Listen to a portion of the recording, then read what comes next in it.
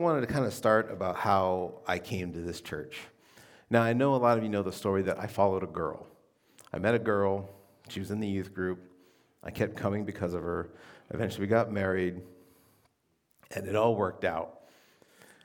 But it's still, my transition into the church wasn't easy. So I came from a Catholic background.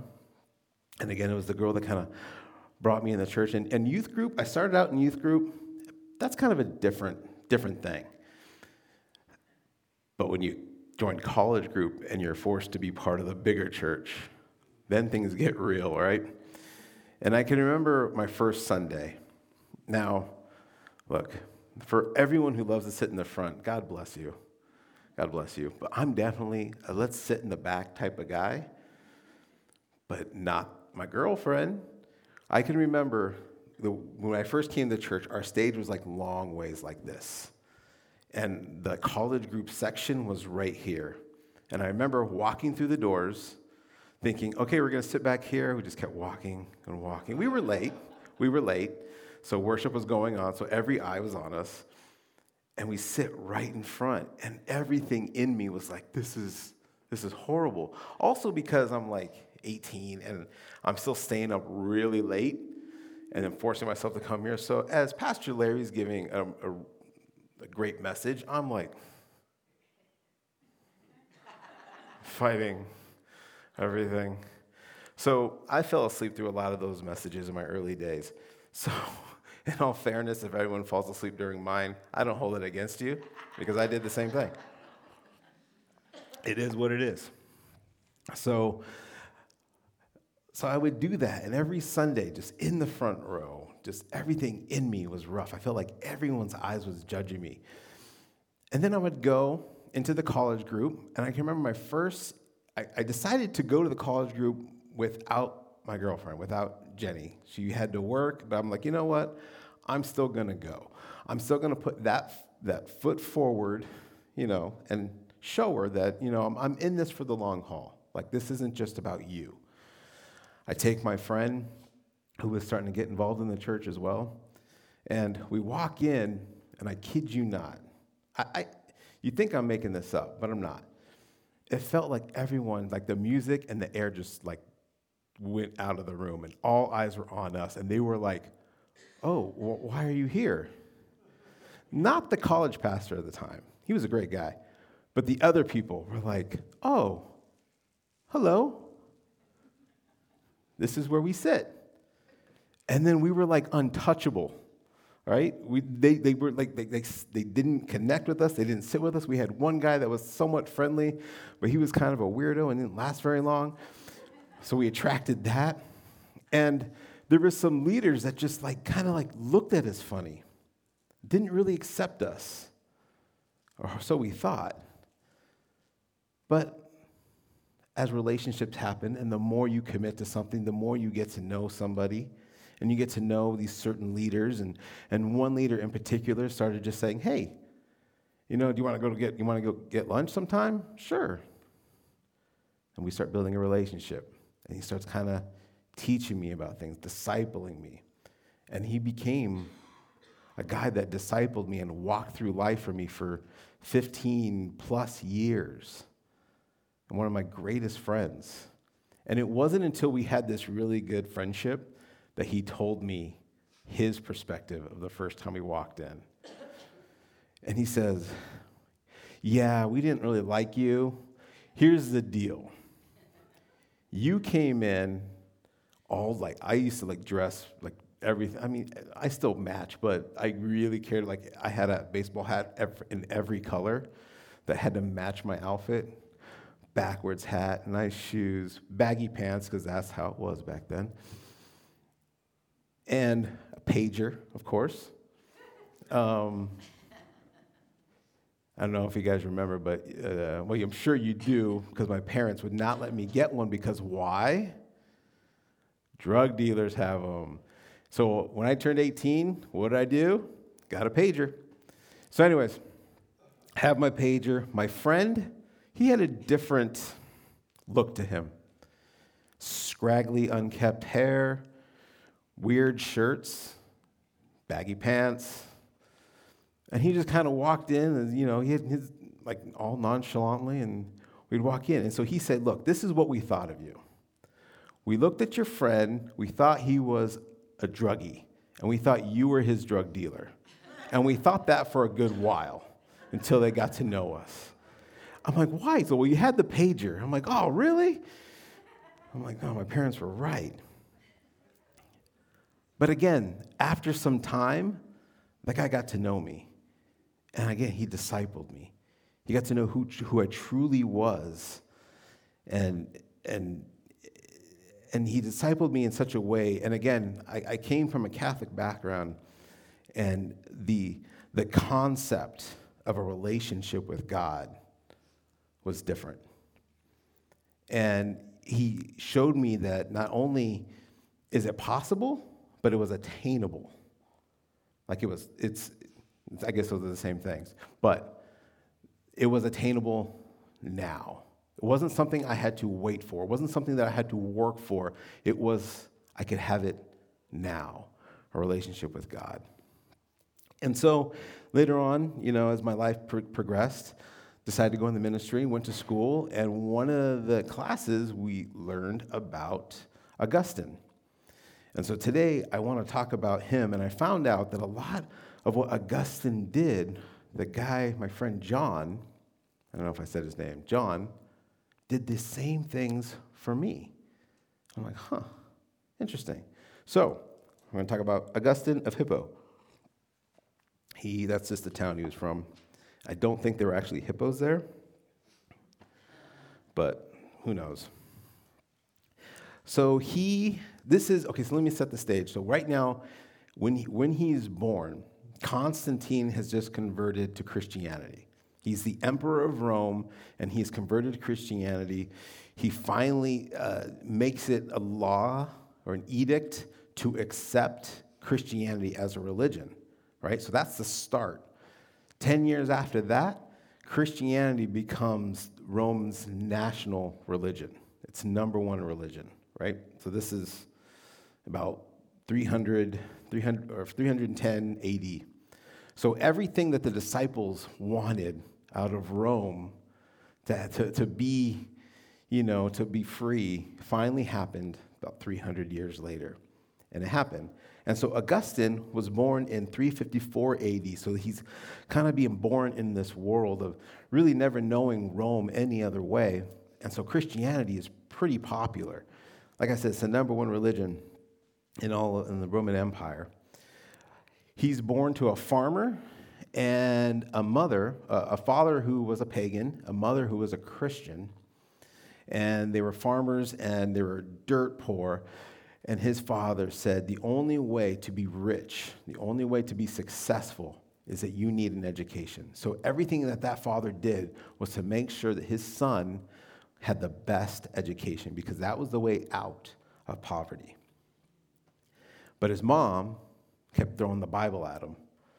Read the Bible. This is important. And he would read the Bible. He would read the Old Testament, and he would read it. And guess what? He didn't like it. Why? Because it was filled with immoral people. And I'm like, whoa, that's interesting. I mean, yeah, I guess if you read the story of David, you could come across that. It's filled with imperfect people. And so he spends the rest of his youth and adulthood trying to achieve perfection. And what that looked like, that perfection in the Roman mind, was that you didn't deal with anger, you didn't deal with lust, you never didn't really kind of deal with emotions. It was all about enlightenment. You knew everything that you could know, and you were never a slave to your emotions. That was perfection. You'll never do nothing wrong. You'll never think ill about another person. You're perfect.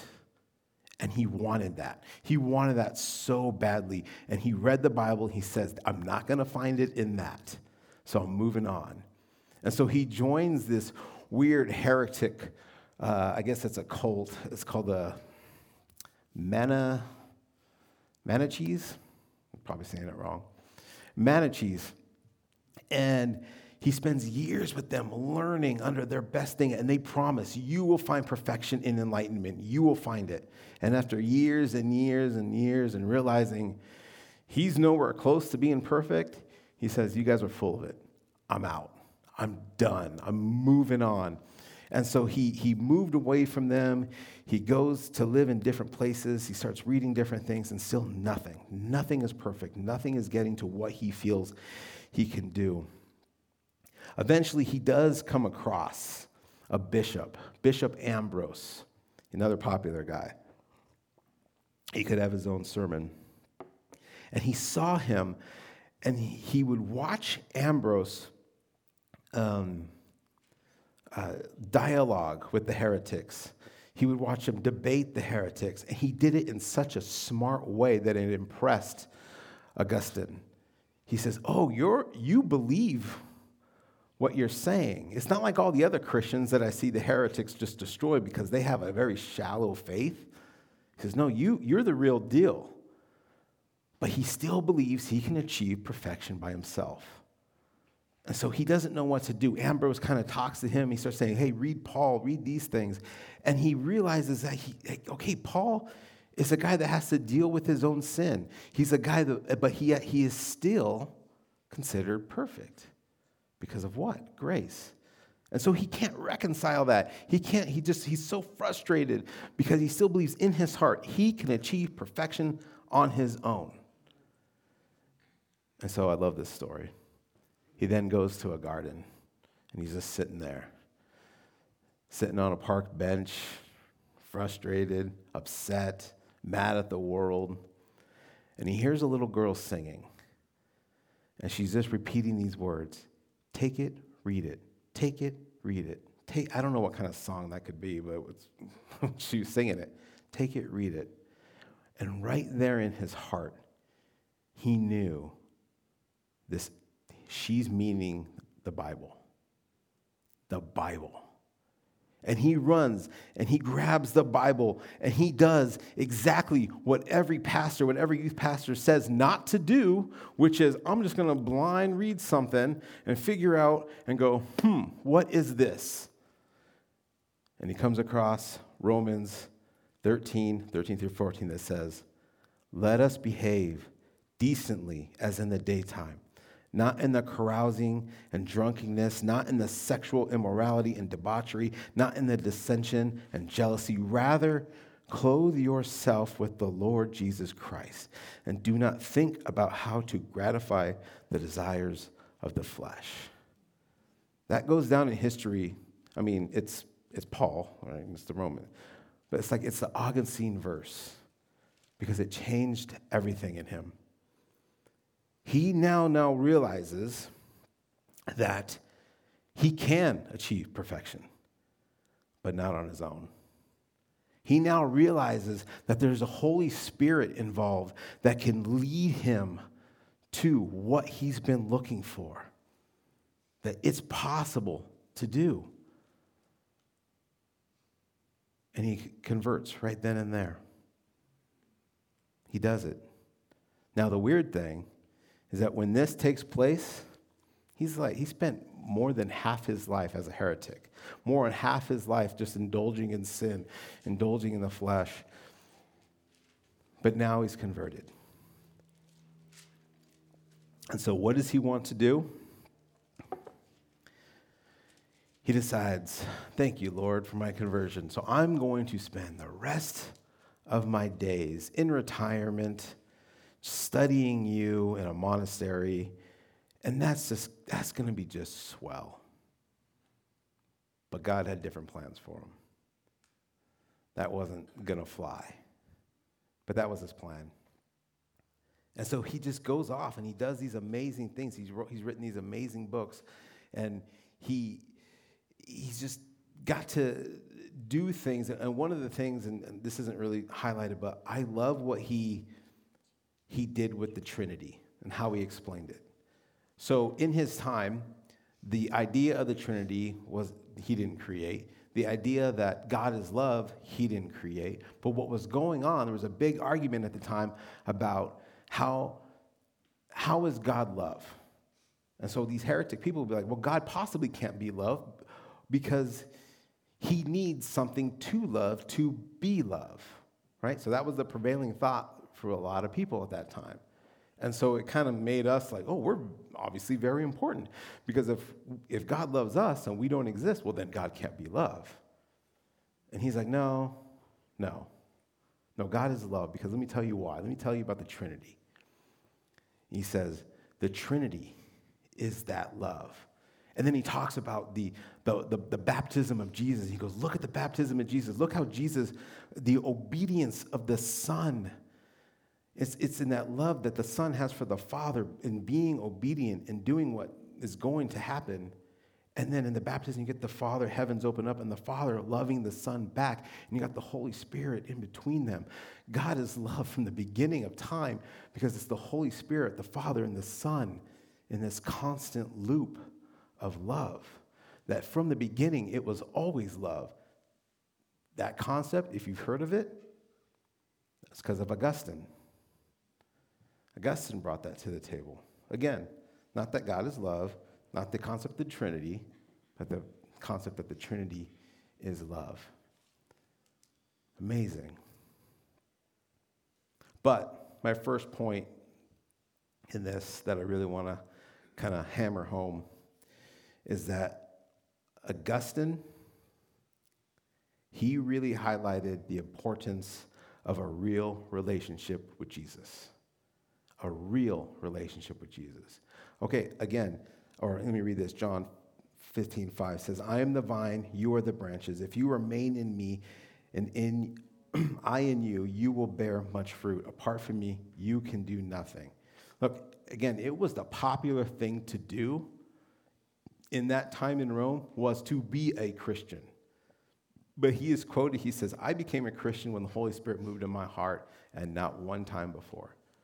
Like, he needed that relationship with God. It is vital to the Christian walk. You cannot go anywhere without God with you. Augustine had to realize he was never going to be perfect, and he was never going to rely on some tradition or ritual to bring that. It was only going to be a walk with God that he was going to have. So again, he became a Christian late in his life, spent most of his time as a heretic, and he wanted to retire and just be nice. But when he did, and he went to the town where he was going to start his monastery and be quiet, the people dragged him to the local bishop and said, ordain this man. He needs to be like an assistant bishop. And he did it. And they dragged him and says, this is the guy you need. And then he starts crying. And they're saying, wow, this is so amazing. Like, you're really invested in us, that you're crying, that you're a pastor. And he says, no, you don't get it. I used to laugh at this. Like, I used to laugh at pastors and say, what a waste of a life. And now I am one. See, God had different plans for him, because he understood that relationship with God, walking every moment. He believed that I'm ahead of myself. He needed to be in this town, at this church. Why? Because at the time, the church was under heavily attacked by just different thoughts, different ideas. And that brings me to my second point that we can learn from Augustine, is that the church is very necessary. Ephesians 4:12 says this, to equip his people for works of service, so that the body of Christ may be built up until we reach unity in the faith and in knowledge of the Son of God and become mature, attaining to the whole measure of the fullness of Christ. Then we will no longer be infants tossed back and forth by the waves and blown here and there by every wind of teaching and by the cunning and craftiness of people and of their deceitful scheming. See, that's everything he's dealing with at this time, and we still deal with today. Instead, speaking the truth in love, we will grow and become in every respect a mature body of him who is the head, that is, Christ. From him, the whole body joined and held together by every supporting ligament grows and builds itself up in love as each part does. He knew that Christians couldn't walk alone. As a matter of fact, he would go on to say, like, it's a very arrogant belief for you to distance yourself from the church thinking that you can be a Christian by yourself. He says, you can't do it.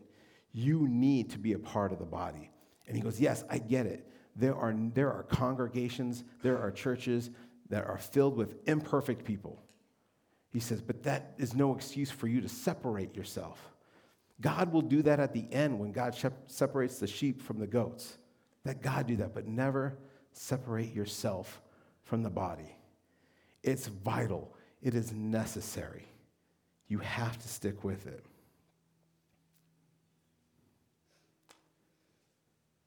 He says, do not cut yourself off from the very thing that God loves. I can remember John, how much he loved church. Not just church, but like this church.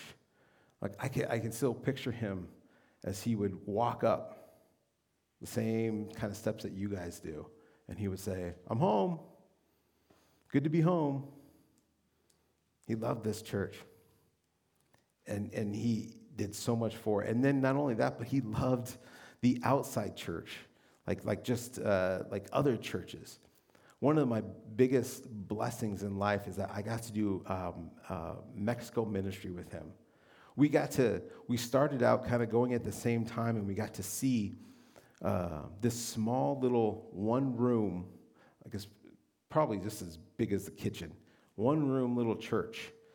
And every time we'd go back, it'd get bigger. And they'd add on, and they'd add on, and they'd add on. They had a second story and a basement, and it was just like this remarkable thing to see. And we loved that. And then he had this bright idea.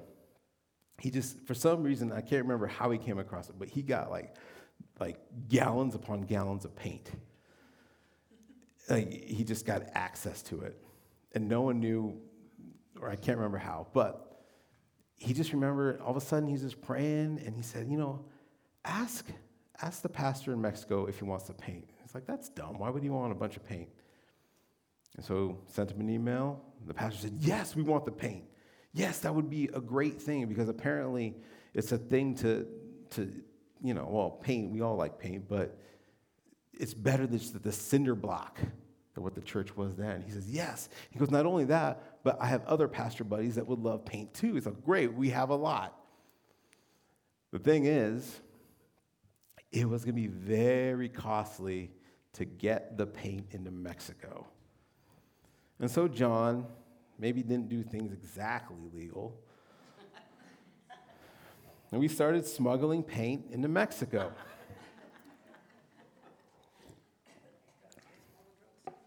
I missed the very first run he did, but I did the second. And we're pulling up. We're about to enter the border. And I think we're in this big truck, and he's driving. And it's traffic. It's slow to get inside of Mexico. And it's hot. Windows rolled down. We're just kind of sitting there. And he goes, hey. He said, look, if we get pulled to the side, he goes, let me do all the talking. And I'm like, what do you mean? He goes, well, they might take us into a room and beat us with like rubber hoses. He goes, but they'll beat me. I'll make sure. And I'm like, what? And he's like, yeah, I'm freaking out, right? And this guy right here, Gary Sconyards, sweet Gary Sconyards, he's in the truck behind us. He doesn't know that at that moment, my friend John's telling me this horrific story that we might get put in a Mexican prison for smuggling paint. He all of a sudden grabs me from the window and freaks me out. This is perfect timing. Thanks, Gary. But we did it, and we did it for years. We did it for a long time, getting paint into Mexico. And look, that was just the reason why we went. But once we're in there, oh man, we're praying for people. We're praying for people. And I was still kind of young and nervous, and I'm like, I don't really want to pray. I just kind of want to play with the kids. He goes, no, this is what we do. We pray with people. For whatever's going on, we pray with people. And I learned that. This is what we do. We pray for people. This is why the church exists, to pray for people, to be there for people. It's a necessity. And Augustine, he loved the church so much that he defended it. And that brings me to my third point. The Christian life is a journey of faith. Romans 1:17 says, for the gospel of righteousness of God is revealed, a righteousness that is by faith from first to last, just as it was written, the righteous will live by faith. Augustine believed that Christians shouldn't just sit back and let events just happen. Like, oh, if God wants me to do this, then he'll pick me up and make me do it. No. See, he believed that there needed to be action behind what we did. He said, to walk with God is to physically walk with God. That every day you are walking with God. Every day you are going to be available to him for whatever he wants done. That you're not sitting around and just kind of like, okay, God, direct me. It was an active walk. It was an active faith. He would say that a relationship with God means that we live with him every day. Every waking moment belongs to him, even if you're a non-believer. Wow. See, he believed that everything led to God's work. He cried when he became a pastor. Why? Because he used to make fun of them. He hated them. He loved to argue with them. He loved to use his big intellect brain and just to talk about why Christianity will never be anything until he finally became one. And yes, he lived most of his life as a heretic, as a sinful person. But then when he became a pastor, a bishop of the church that was being attacked by all these different ideas and thoughts that were heresy, what better person to lead a church than a former heretic, right? And he believed that. He believed that from the beginning, from the time he was born, that God was with him, even when he was a sinner, even when he was messed up. He said, everything led me to the moment that God needed me to be. He didn't look back at his life and say, woe is me, I'm upset, I ruined everything. He said, no, I'm exactly where I need to be at the time that I need to be it.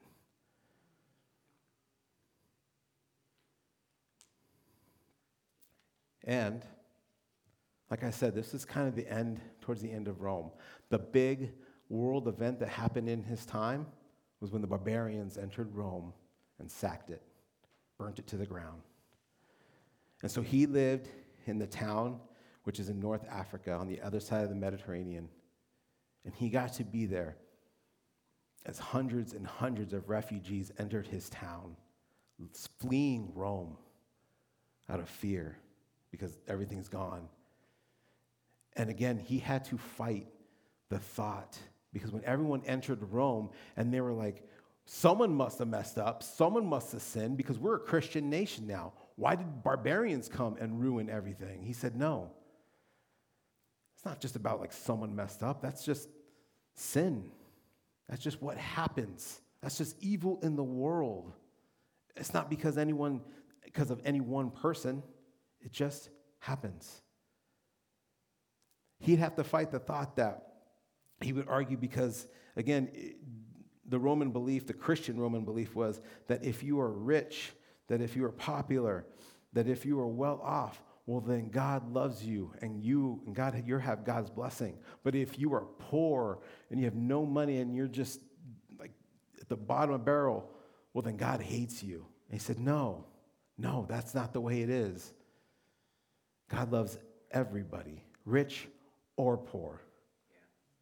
But sin is just sin. But God loves everybody. He wrote, and this is what I learned in school, he wrote this book called Confessions. And what it intended to be, back then when you become a bishop or a pastor, you have to write like a story of your life. And it has to be about this victorious, triumphant, awesome conversion and then all the awesome things that you did. And so when he goes to write his, he writes, it's called Confessions. And he writes, I was a sinner before, and I'm still a sinner. Like nothing changed in me personally. Like I still have evil thoughts. I still struggle with lust. I still deal with all this stuff. He says, but it's by the grace of God that I still walk forward. And he became known as the doctor of grace. Like that was his message. That's how he counseled people. That's how he discipled people, that he met them where they were, and he would say, like, it's not about what you're going to do. It's about the grace of God that allows you to do it.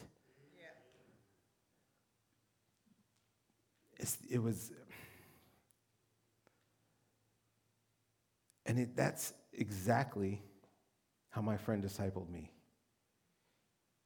You see, my friend didn't wait for me to stop looking like a drug dealer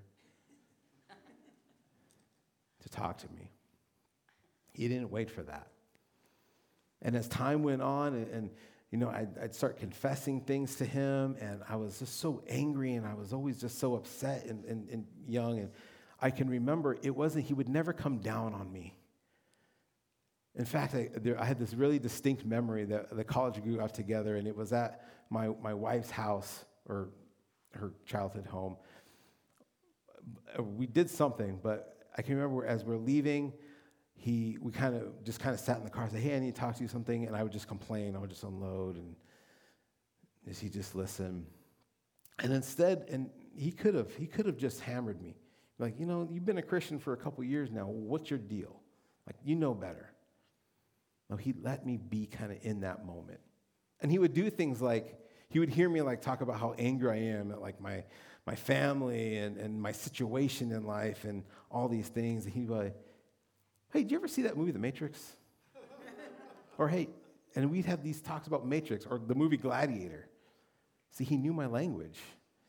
He spoke to me. I'm like, okay, let's talk about movies. And then he would share like these spiritual principles found in the movies. But he never would come down on me. And yes, there were times when maybe, he had to remind me of things, but he never wrote me off. His famous thing that I will always remember, because as time went on, we saw lots of each other, but he would always ask me, how are you and God doing? No matter what we were doing in life, he'd always ask me, how are you and God doing? We kind of lost that disciple.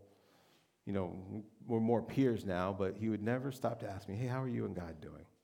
And sometimes I dreaded, because I knew he was going to ask me that question. I had to be honest. Sometimes I'm like, oh, no, I'll tell you right now. But that's what it was. And that's what Augustine did. He was there for his people. He was there for his church. He was there for the refugees. He didn't get to just be in retirement like he planned.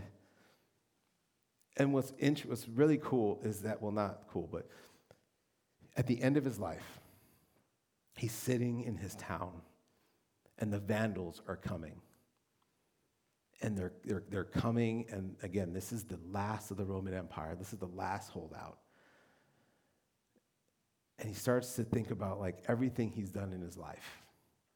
He has this library of everything he's written, all his works, and he was like, they're going to come in and everything's going to be destroyed.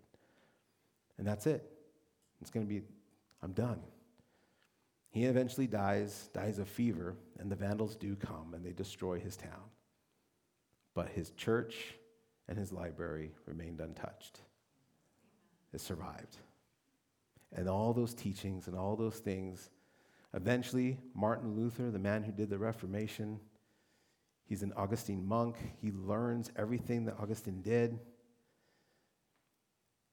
goes on to just all these different things, and churches are impacted by the works that he did still today. Major influence. So his life was definitely for a purpose, even though his Christian conversion happened at the end of his life.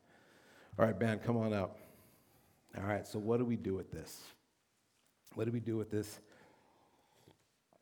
guy that lived so long ago? Well, I have to ask you and ask yourselves, what's God calling you to do now? What's God calling you to do right now? Not later, but today. See, again, we can put ourselves in a position to think, well, I need to wait till my life's perfect. The truth is, you just got to make the relationship right with God. Perfection's not going to come this side of heaven. Make the relationship right with God. But now, don't wait for your life to be perfect. Don't wait for the perfect moment, because guess what? You should just get over it. It's not going to happen. Do what God wants you to do now. Don't wait. Don't wait. Going into Mexico, it was definitely an adventure. But the truth is, this whole life's an adventure. Augustine's life was an adventure. This Christian life is anything but boring. It's an adventure. But again, if we're sitting there waiting for that perfect moment, we're going to miss it. We're going to miss what God has for us. We're going to miss what God wants us to do. So today I would like to pray for you, if anyone needs prayer. I'm going to open this time for ministry, and if you need prayer for anything, please come on up. But maybe you're like Augustine's mom, who was the Christian mom that tried to do everything to get him to read the Bible, but it just wasn't taking. But guess what? She was planting seeds. She was planting seeds in her kid's heart. So if you're a parent, or if you are trying to minister to other people, or trying to get that thing, and it's just not taking, have heart that you're planting seeds, and know that the promise is that God's word never returns void into somebody. So keep moving forward. Number 2, maybe you're like Augustine, and that everything in your life, good or bad, be used for the kingdom, and that you're ready to kind of make that step. I'm ready to, yes, put the past behind me and not let it dictate my future. Or maybe you're going to be like my friend John, and you need to pour into somebody. You need to be there, and you need to make that first move with somebody, even if it might look like a drug dealer.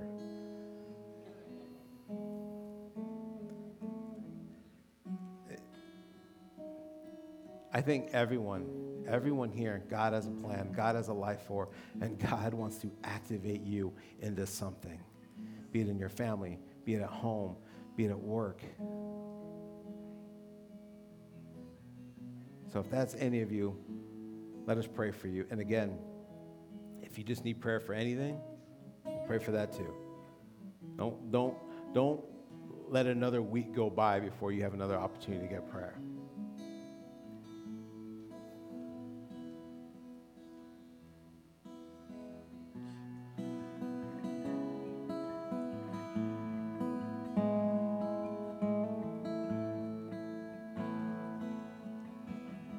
Where you go, I'll go. What you say, I'll say.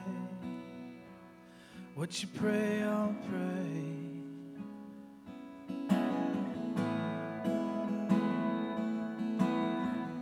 Where you go, I'll go. What you say, I'll say. What you pray, I'll pray.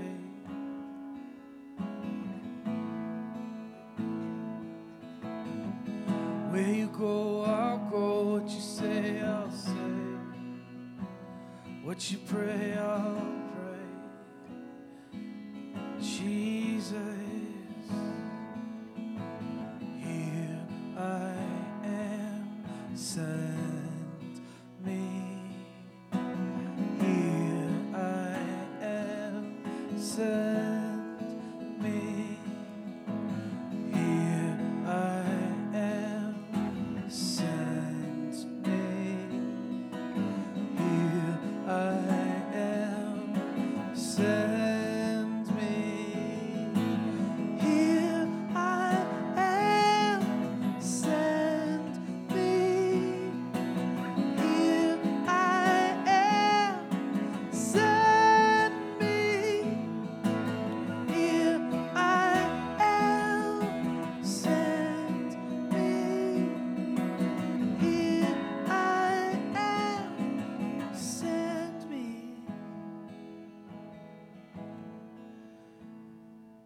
There's an army rising up. There's an army rising up. There's an army rising up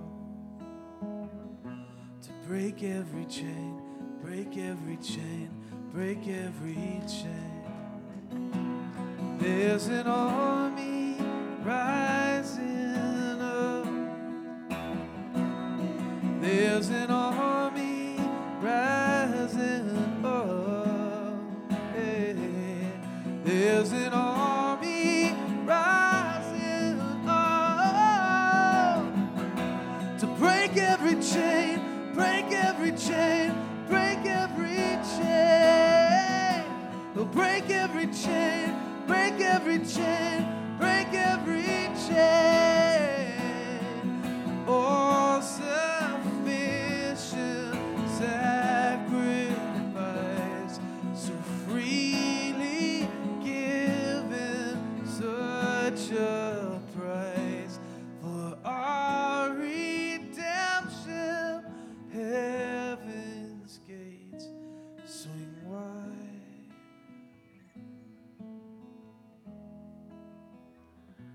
Swing wide.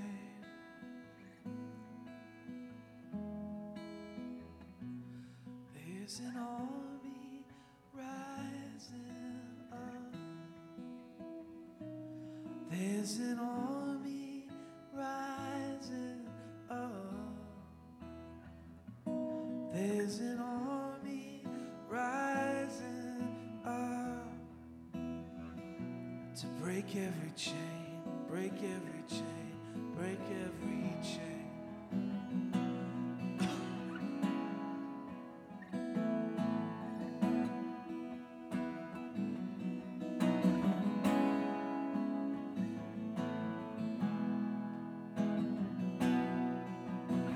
Cause I hear those chains falling. We declare, I hear those chains falling right now in this place. I hear those chains falling in our lives and in our hearts.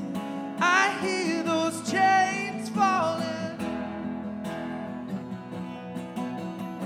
I hear those chains falling right now, right now. Oh, I hear those chains falling. Oh Lord, I hear those chains falling. Oh, rise up, rise up. There's an army rising up. Oh, there's an army rising up. Oh, there's an army rising up to break every chain, break every chain, break every chain, to break every chain, break every chain, break every chain, and break every chain, break every chain, break every chain, break every chain.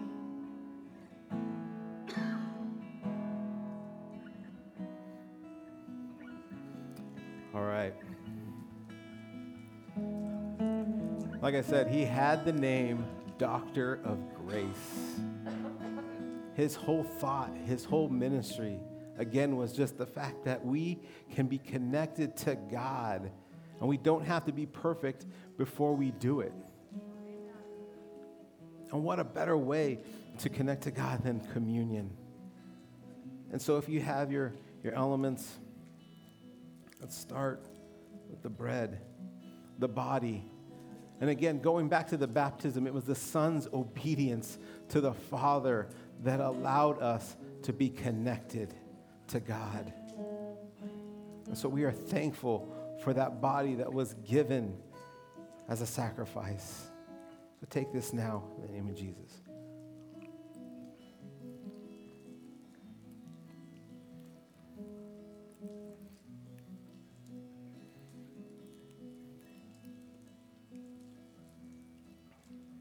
And then it's by the blood that it is all possible.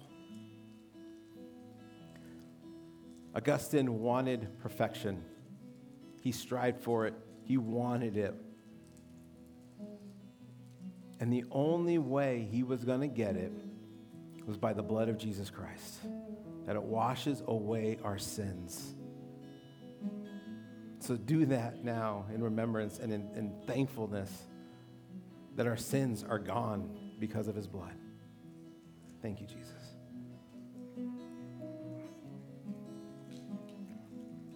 Thank you, Father. So, Heavenly Father, we thank you for today. We thank you, Lord, for imperfect people. We thank you, Lord, that you use everybody. Lord, we thank you, Lord, that you use our past to glorify you, God. No matter how dark or bad it is, Lord, that you have used our past. We thank you for this spiritual, this faith journey that you've called us on all to. So, church, go in boldness this week, that knowing that when the relationship is good, that when you have done business with God, there is nothing he cannot do through you. Don't wait for perfection. Get over it and be used by God. We thank you. Guys, have a great week. Amen.